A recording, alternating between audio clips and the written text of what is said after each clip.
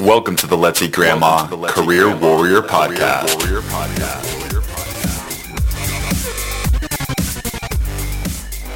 And welcome to the 83rd episode of the Let's Eat Grandma Career Warrior Podcast, where our goal is not only to help you land your dream job, but to help you live your best life.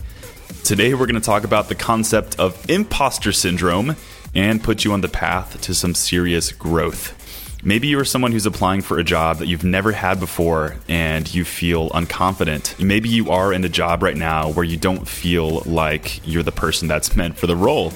These are things we're going to discuss today with Rachel Stewart. She is the author of the book Unqualified Success.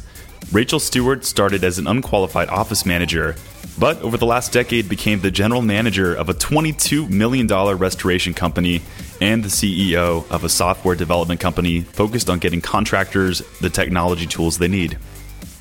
It also says, according to her bio, over the years, she's learned that the only limitations to her success were in her own mind. Love that. So I'm so excited to launch into this episode. I don't think I could have had a better guest for this topic. So let's get right to it with our 83rd episode of the Career Warrior Podcast. All right, Rachel, how are you doing today? I'm great. Thank you for having me. It's great to have you on the show. And I wanted to launch right into it with the whole concept of imposter syndrome. I think when we say the words imposter syndrome, people have a general sense of what it means. But to you, what does this concept mean? What is imposter syndrome? For me, I think it's just that underlying insecure feeling that maybe we're like not in the right place or somebody else should be in this place instead of us. And it just is the thing that kind of gets in our way from doing the best work that we possibly could. Exactly. So it's this feeling like we don't belong in a specific situation. And this is the Career Warrior Podcast. We have a lot of people who are in job transition and who are moving to a professional setting. But what does it feel like psychologically? What does it feel like emotionally if we're going through imposter syndrome?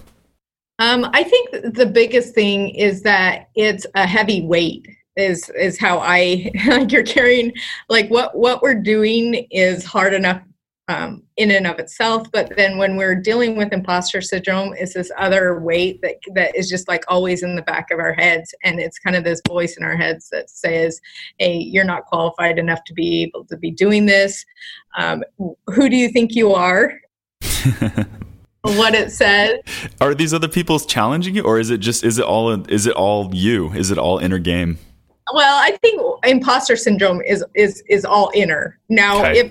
If there's something else that's happening external, I think I would call that something else.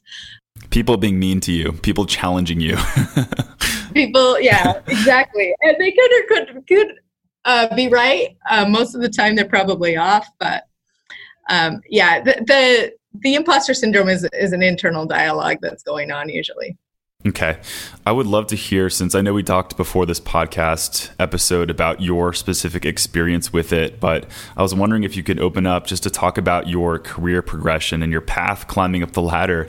There are a lot of people I know who are going through the same thing that you went through previously, but I would love to hear your story again. I know listeners would. Oh, sure. So back in 2008, I was a stay-at-home mom. At the time, we had 3 of our 4 kids, and I spent most of my days, doing puppet shows and changing diapers and that kind of thing. I've always liked to stay busy, so I did do some graphic design and some book layout on the side, but most of my time was spent taking care of little ones. So we had just bought a house, and we were kind of living the American dream, just cruising along. Then the recession of 2008 hit, and my husband lost his job, and we lost half the value of our home overnight, and we were kind of wondering what was going to be next and feeling a little bit of anxiety around that.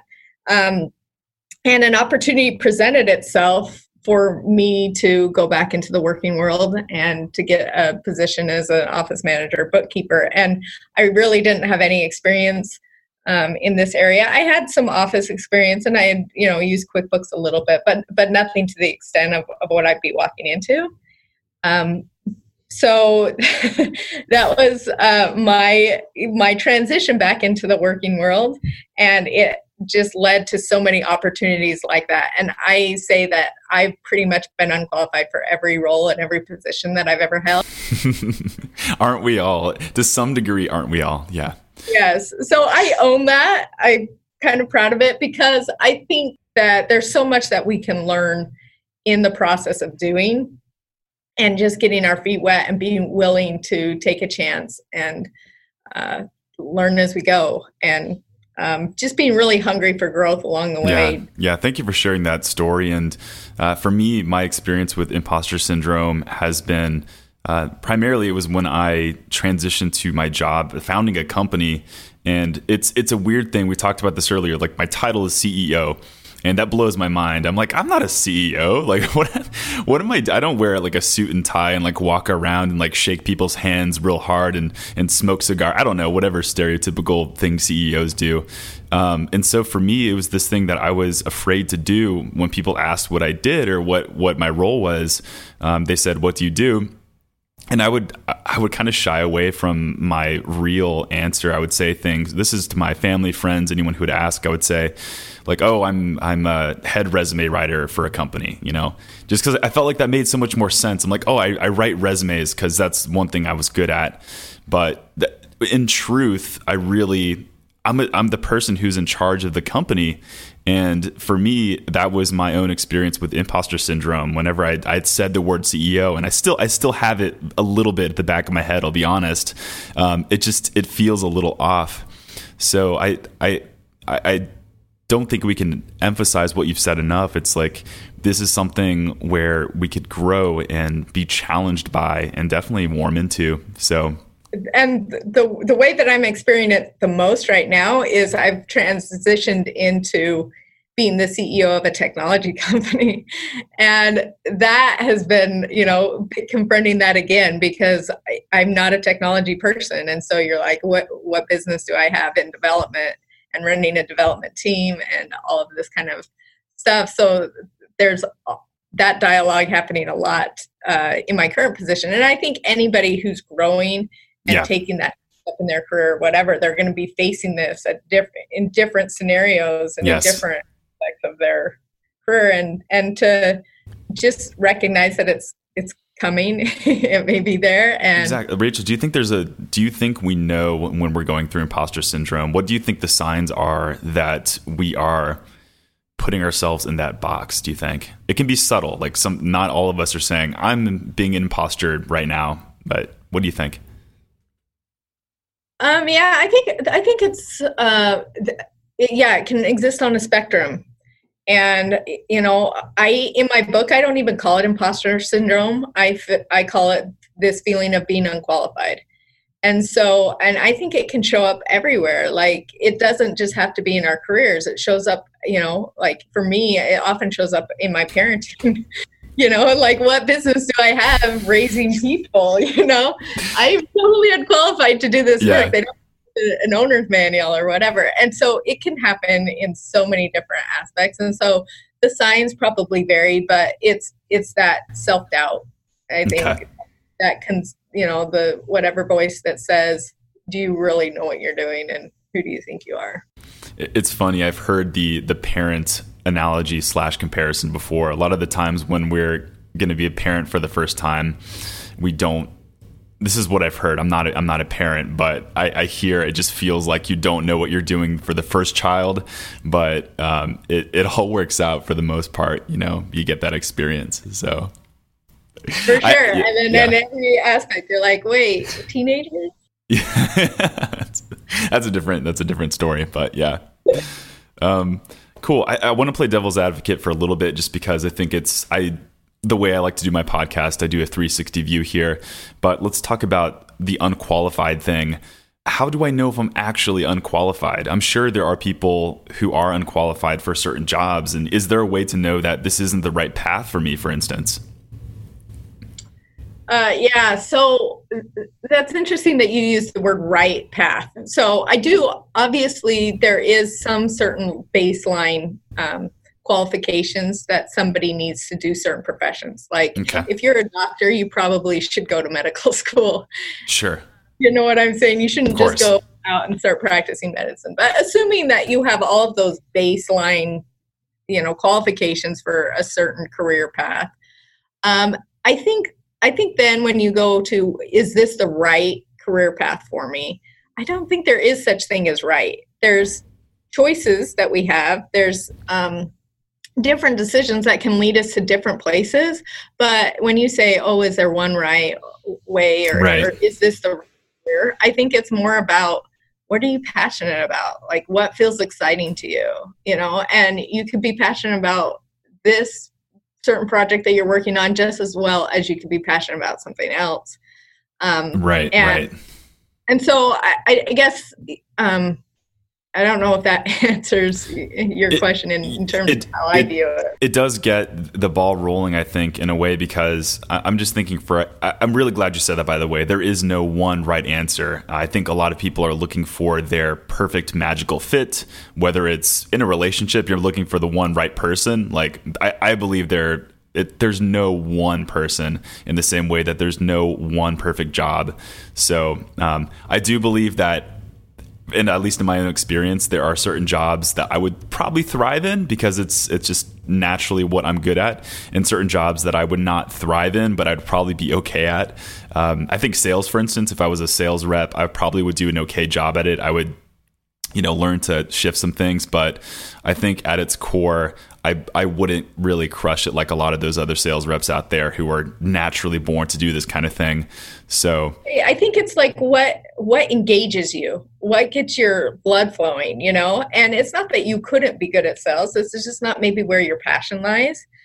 And sure.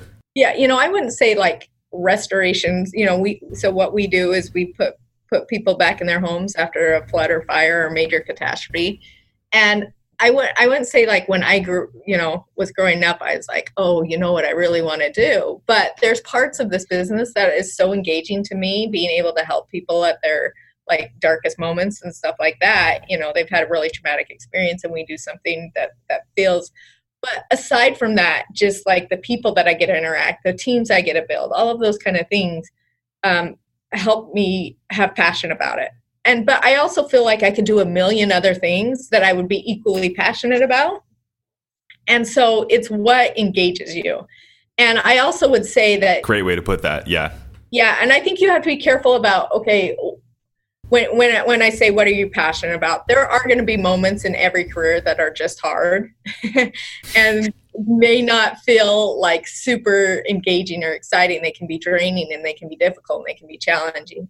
And it's being able to like have grit through those moments, but knowing ultimately that like this is something that you really want. Great. You've given some really good insights and advice so far. And what I want to do is, since we've set up this concept very well, I want to talk about how we can deal with the feeling of being unqualified or imposter syndrome, whatever you want to call it. But, let's talk about, I really agree with you. This is one thing we talked about before. I think it's a sign of growth. And for me, I'm always trying to live on my edge, that moment of being uncomfortable, even though I don't want to be uncomfortable. I'm a believer of that. But step number one, I feel unqualified. What do I do? How do I get over this? Okay, so I think step number one, and it's the first chapter in my book, is you have to start with mindset. So I think you have to go back and look at what thoughts are creating those feelings. And I think so many times we think that if we take action and we do certain things, we get another certification, we go back to school and get that further degree or whatever, that we're suddenly not going to feel unqualified. Like taking action and having achievement is going to change that. But that is not the case. You could be in this perpetual loop of trying to, have achievements that are going to make you feel qualified. So you have to first start with mindset and what thoughts are driving how you're feeling. And that's really going to be the starting point. And there's a lot of different techniques that you can do to change mindset. So You were saying about sales. So if you take, hey, I'm not very good at sales, and that's kind of your thought process, but you need to, like as a CEO or whatever you're doing, you have to do a certain amount of selling to promote your company. So that's a thought that you're going to have to address and master. So it's like, okay, so you're starting from a place where I'm not good at sales, and you need to get to, I love sales and I'm really successful at them. And in between that, there's a lot of layers that you can start working at, and it's called bridging.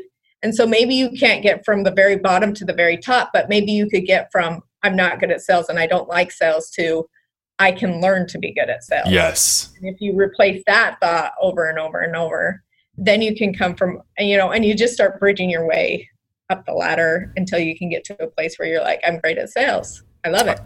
I love that. And you're a true warrior, because that's the philosophy I've preached. And this is the philosophy our guests have preached for the most part in our past episodes. But the idea of progression and not getting there tomorrow, you're not going to be 100% perfect tomorrow like a lot of people want to be. I like the idea of slowly growing and slowly building upon it till you have more confidence that's justified and makes sense. This man wasn't one of our guests, but he was a YouTube video I actually watched where he talked about growth and change. And I'm a big fitness guy, so he used the analogy of, you can't all of a sudden start benching 200 pounds. You have to start, with the lowest weight and progressively start moving up. So I think it's the same concept of, working and bridging the gap, so to speak. Are there things to do? Like, I'm a big believer in journaling and things like that. But how do you think are ways to get inside your head for thought patterns? It's a hard thing to think about your mind when we have a lot of things going on. For sure. So I think we have so many thoughts going through our heads all of the time. And so I think what you need to first start doing is identifying the ones that are perpetual.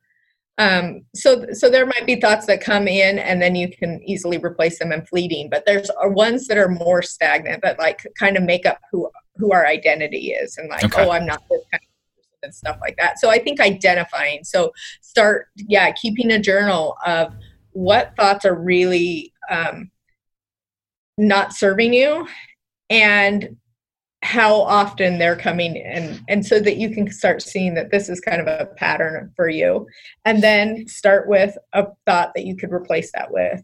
And so when you're journaling, like you said, you are identifying, and it makes it really easy that next time that thought comes in, that you can easily identify it, and then you can replace it with something else. Okay, great. No better way, I think, to kick that off, because the mind is such a powerful thing and you have to change those thought patterns. There's a few things I could think that I need to change my thought patterns on right now. And I will say, yes, journaling has been good for me. So that's good. What's another thing that we can do to remove that utter just gut feeling about being unqualified? Yeah, so I think another thing is recognizing that you aren't alone in that feeling. So just bringing awareness to it, that there's not something inherently wrong with you, and that this is pretty much universal for anybody who's on this growth trajectory, and to not let it stop you. So, fear is going to come along with you. Failure is going to come along with you. And, yes, accepting that and taking away maybe the shame and, I don't know, like when we fail, it feels so personal to ourselves, but when we see other people fail, guys, that's just something that didn't work. It doesn't have any correlation to their value as a human being or the work that they're doing or anything. It's just something that didn't work. And so when you can kind of remove that stigma from it and realize that, hey, this is part of the journey. Yeah. When I was at Cornell, another really big instance where I felt like an imposter. I'm like, I'm at this university, everyone is 10 times smarter than me. But no, I had those exact moments of feeling like complete failure. And this was just examples, like sophomore year, the test got really hard. I remember just like really struggling, and people were like, oh yeah, I feel like I crushed it. I'm like, I definitely did not crush that. I don't know about you. To your point, I had some friends who shared the same feeling of, that was a really challenging exam for me, and I also completely bombed it. That did make me feel 100% better, and that's a fact. So I talk about that exact example in the book, not necessarily yours at Cornell, but they did a Harvard study, and they asked all of the Harvard, students that got admitted, like, how many of you feel like you were the one mistake that the admissions committee made in your entry? And like 2/3 of them said, no, that's me. I'm like not supposed to be here.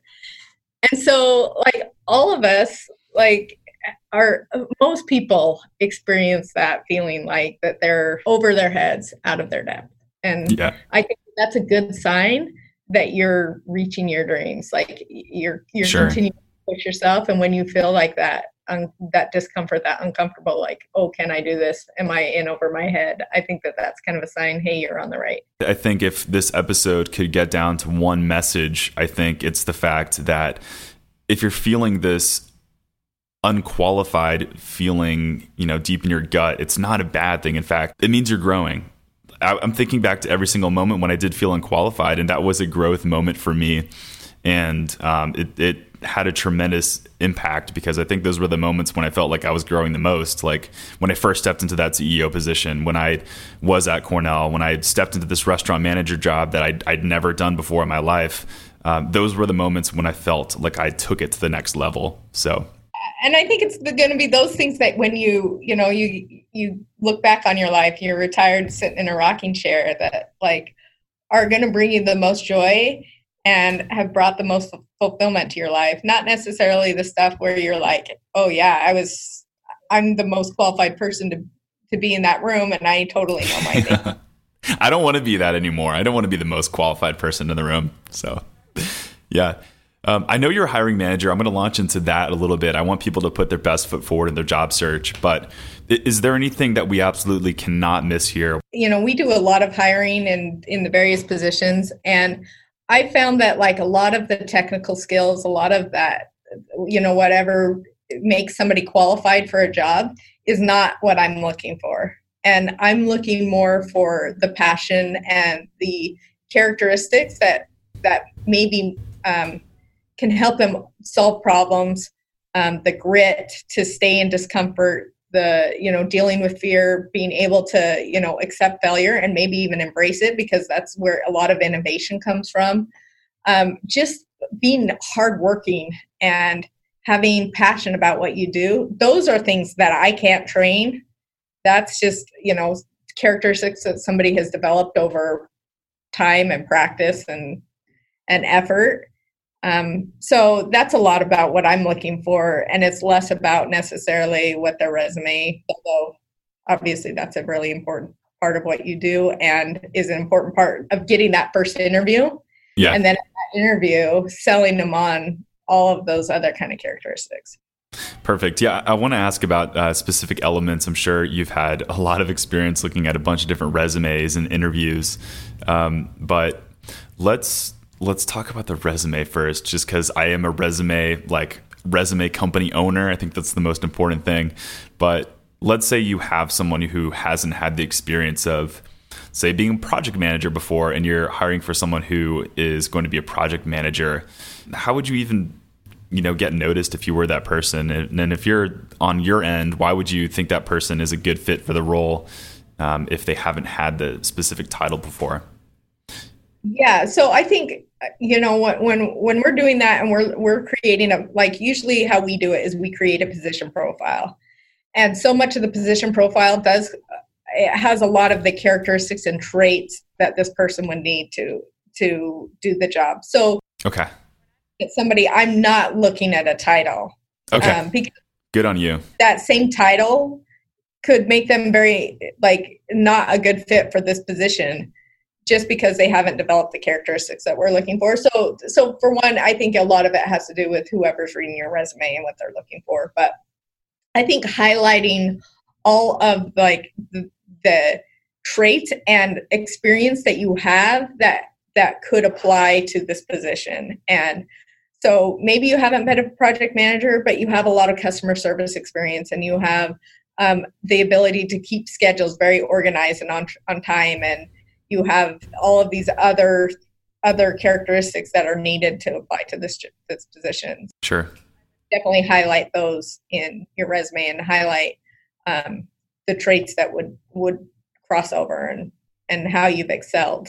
And advice I've heard from other recruiters who've said the same thing you have, other HR professionals, is make sure it's shown. If you have a 2-page resume and you absolutely need to show it, make sure it lands on the first page, and possibly take that one step forward and bring it to the top of the resume, because I know you guys don't have time. You can't spend as minutes and minutes on the resume. It's seconds. Also getting a little creative about the way that you present your resume, and even in like your cover letter or anything like that, where somebody can really get a sense of who you are, versus just, because I know it's so difficult to kind of sum that up but avoiding kind of all of your generic type of phrases on a resume and your... Sure. Okay. So you're interviewing someone. What are the things that about a candidate that makes them stand out, that makes you want to hire them? Yeah. So I would say giving very detailed and specific examples of those kind of characteristics and those traits. And what I'm always trying to look for is somebody who wants to grow, somebody who is always taking that initiative to take on the next project or the next step and kind of creating their own path. I love that in somebody. And I'm also looking for just the ability to solve problems. If you can learn how to solve a problem, then you can pretty much learn anything. And so those are kind of like a couple of the two that are really important to me. Great. Fantastic. Well, you've been very helpful, I think, to a lot of people who are dealing with this issue, and I know I speak to a lot of them on the phone. So, thank you for your answers so far. I can't emphasize that you're probably helping a lot of people going through this problem right now. Before we get into your book, which I'm excited to talk about, can you just answer this question? I wrote this down on my piece of paper. If you could tattoo one encouraging message for every single person dealing with imposter syndrome, what would that message be? I've seen some really long messages on like as tattoos before. Like I know somebody that has like a big long like saying all across their leg. So I'll keep it kind of simple though. And I know it's cliche and we hear it so much, but just give it a go. Just give it a shot. Like that would be my message. Is there's so many people that hold back from their dreams and what they really want because they're afraid that they'll fail or that they don't feel unqualified or the world's not gonna like they don't have anything to offer. And I just think that that's so misleading. Like the most amazing people that I've found, that like people that you look at and you go, oh, look at what they've achieved. They are no different than you and I. They just had the ability to give it a good shot, and then, some staying power, some grit, the ability to solve problems, show up. And they've created amazing things. But as far as like intrinsic talent, no different, Yeah. Have put themselves in a position to make great things happen. And so that's kind of what I would encourage your people, the people listening to your podcast, is to just give it a shot. Just give it a shot and don't procrastinate. If you think this is something that's on your heart, you're called to do, just boom, do it now. Don't wait till the moment is perfect. I know that was something for me, is just like I like to wait till the moment's perfect, but that doesn't really help. Just saying, if you're waiting, there's like the way that the world is moving, technology is moving so fast, like businesses are growing at like these rapid paces. Everybody's scaling, that's like the thing. Like if you're waiting till you have all the right answers or till you feel like you're ready or things are perfect, all of these opportunities are going to pass by you, and there's never going to be a perfect time. Great. Well, Rachel, can't thank you enough for joining us on the Career Warrior podcast. You've been a great guest so far. 2 questions for you. Number 1, how can I follow you? And number 2, tell me why I should read your book. I'm excited about that. You can go to my website. It's Unqualified Tools. There's a lot of tools to kind of help you get started on your journey or continue on with it. But I'm also, on Instagram and Facebook and all of the social media under Unqualified Success. But probably the biggest reason that you should read my book, and this is what I get from other people who have read it, is how motivating it is. So even people who felt like, hey, I didn't know I needed motivation, but I read your book and I was really motivated. And two examples of that, or a couple of examples of that, is so when I was launching the book, I wanted to hire a PR coordinator that could kind of handle getting it out into the world and stuff. And so one of the requirements when I did that was that they had to read the book before they could even apply for the position, because I wanted to make sure that they loved it, promote it, and they were happy about what they were doing and could feel passionate about the message. And so what ended up happening is I had a couple of people say, hey, I'm not going to apply for the job. And I was like, oh, really? Like, the book was, and they were like, no, it just inspired me so much. Wow. I want to pursue this, or this has been a dream for a long time. Wow. It's given me the passion to go and the motivation I needed to go do this. I'm sure, I don't know if you're expecting that, but what a great outcome.